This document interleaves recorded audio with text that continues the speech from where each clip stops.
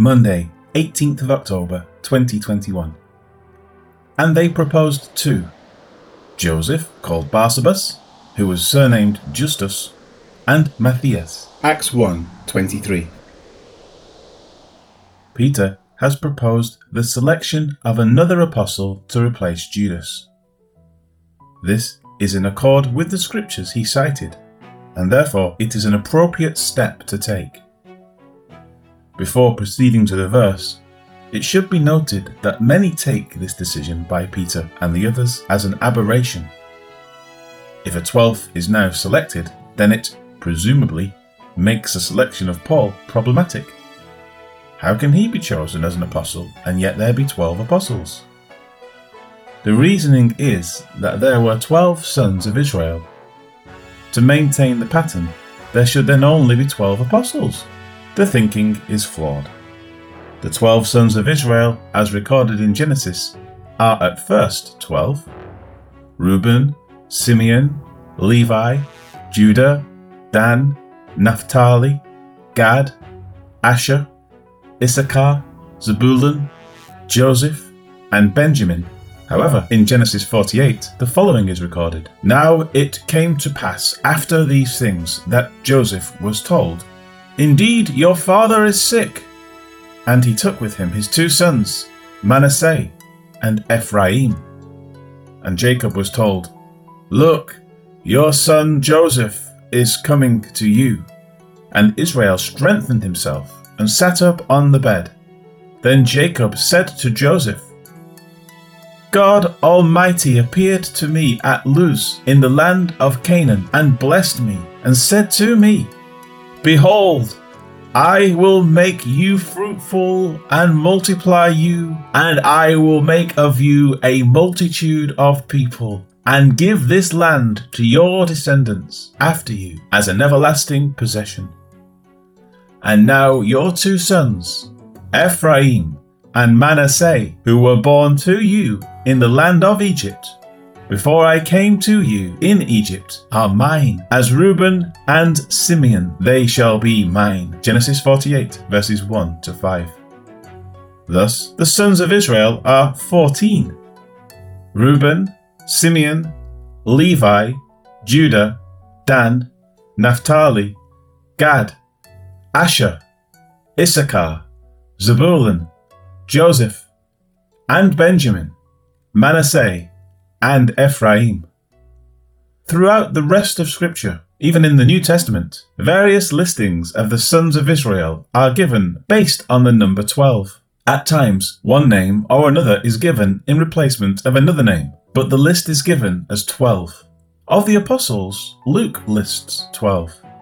Simon, whom he also named Peter, and Andrew, his brother, James and John, Philip and Bartholomew, Matthew and Thomas, James the son of Alphaeus, and Simon called the Zealot, Judas the son of James, and Judas Iscariot, who also became a traitor. Luke 6 verses 14 to 16. With the selection of another apostle now in Acts 1, and with the designation of another apostle, Paul, beginning in Acts 9, the number is 14. Simon, who is Peter, Andrew, James, John, Philip, Bartholomew, Matthew, Thomas, James the son of Alphaeus, Simon called the Zealot, Judas the son of James, Judas Iscariot, Matthias, and Paul. With this pattern set forth and understood,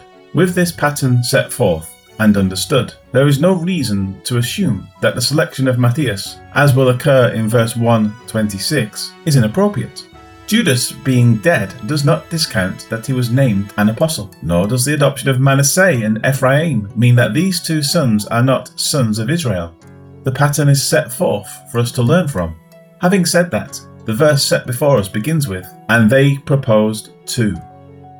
Of those who had been with Jesus from the baptism of John to that day when he was taken up, Acts 1:22, two qualified men have been identified. The first is Joseph, called Barsabas, who was surnamed Justus. The name Joseph essentially means he shall add, coming from the Hebrew verb yasaf, to add. However, it's also connected to the word Asaph, to take away. Therefore the name is actually a double entendre. The name Barsabas is probably a patronymic. The word Bar is Aramaic, meaning son, thus he is son of Sabas. The Greek Sabas is derived from a one of various words, depending on which transliteration is accepted. The name could mean son of the host, son of the imbiber, son of pleasure, son of an oath, or something similar. If the name is not a patronymic, the term son of may be relating to his character. This is common in the Bible. A person is known as a son of X because his character exemplifies that quality X. Thus the term son of Sabas designates either his father or his personal character. Finally, Justus is a name of Latin origin, meaning just. It was not uncommon for people to have both a Hebrew name and a Latin or Greek name at this time. It was also common to be called son of X as well, hence he was known by any of these names. The second nominee is Matthias. This is believed to be a shortened form of the name Mattathias. If so, it is a transliteration from the Hebrew name Mattithiah or Mattithayahu. The Hebrew word matah signifies a gift or reward. The Hebrew Yah is an abbreviation of Yehovah. Thus the name gift of Yah, Yehovah.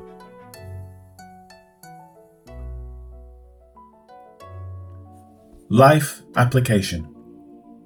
Peter quoted scripture to demonstrate that God's plans were not upset by the betrayal of Jesus by Judas, but that this was in accord with what God knew would occur. He again cited scripture to demonstrate that another person should replace him. Peter's thinking was not in error. It was in accord with what was set forth in the Word. The selection of the two men was in accord with what was just and right concerning the knowledge of Jesus' ministry. In other words, the events in Acts 1 concerning the replacement of Judah are not an error as many claim. Instead, they are a part of what occurred. They are documented by Luke to show that this was what was decided, and in the conduct of this selection, and the later selection by Paul. A set pattern is brought forth that matches what occurred already in the Old Testament in relation to the sons of Israel.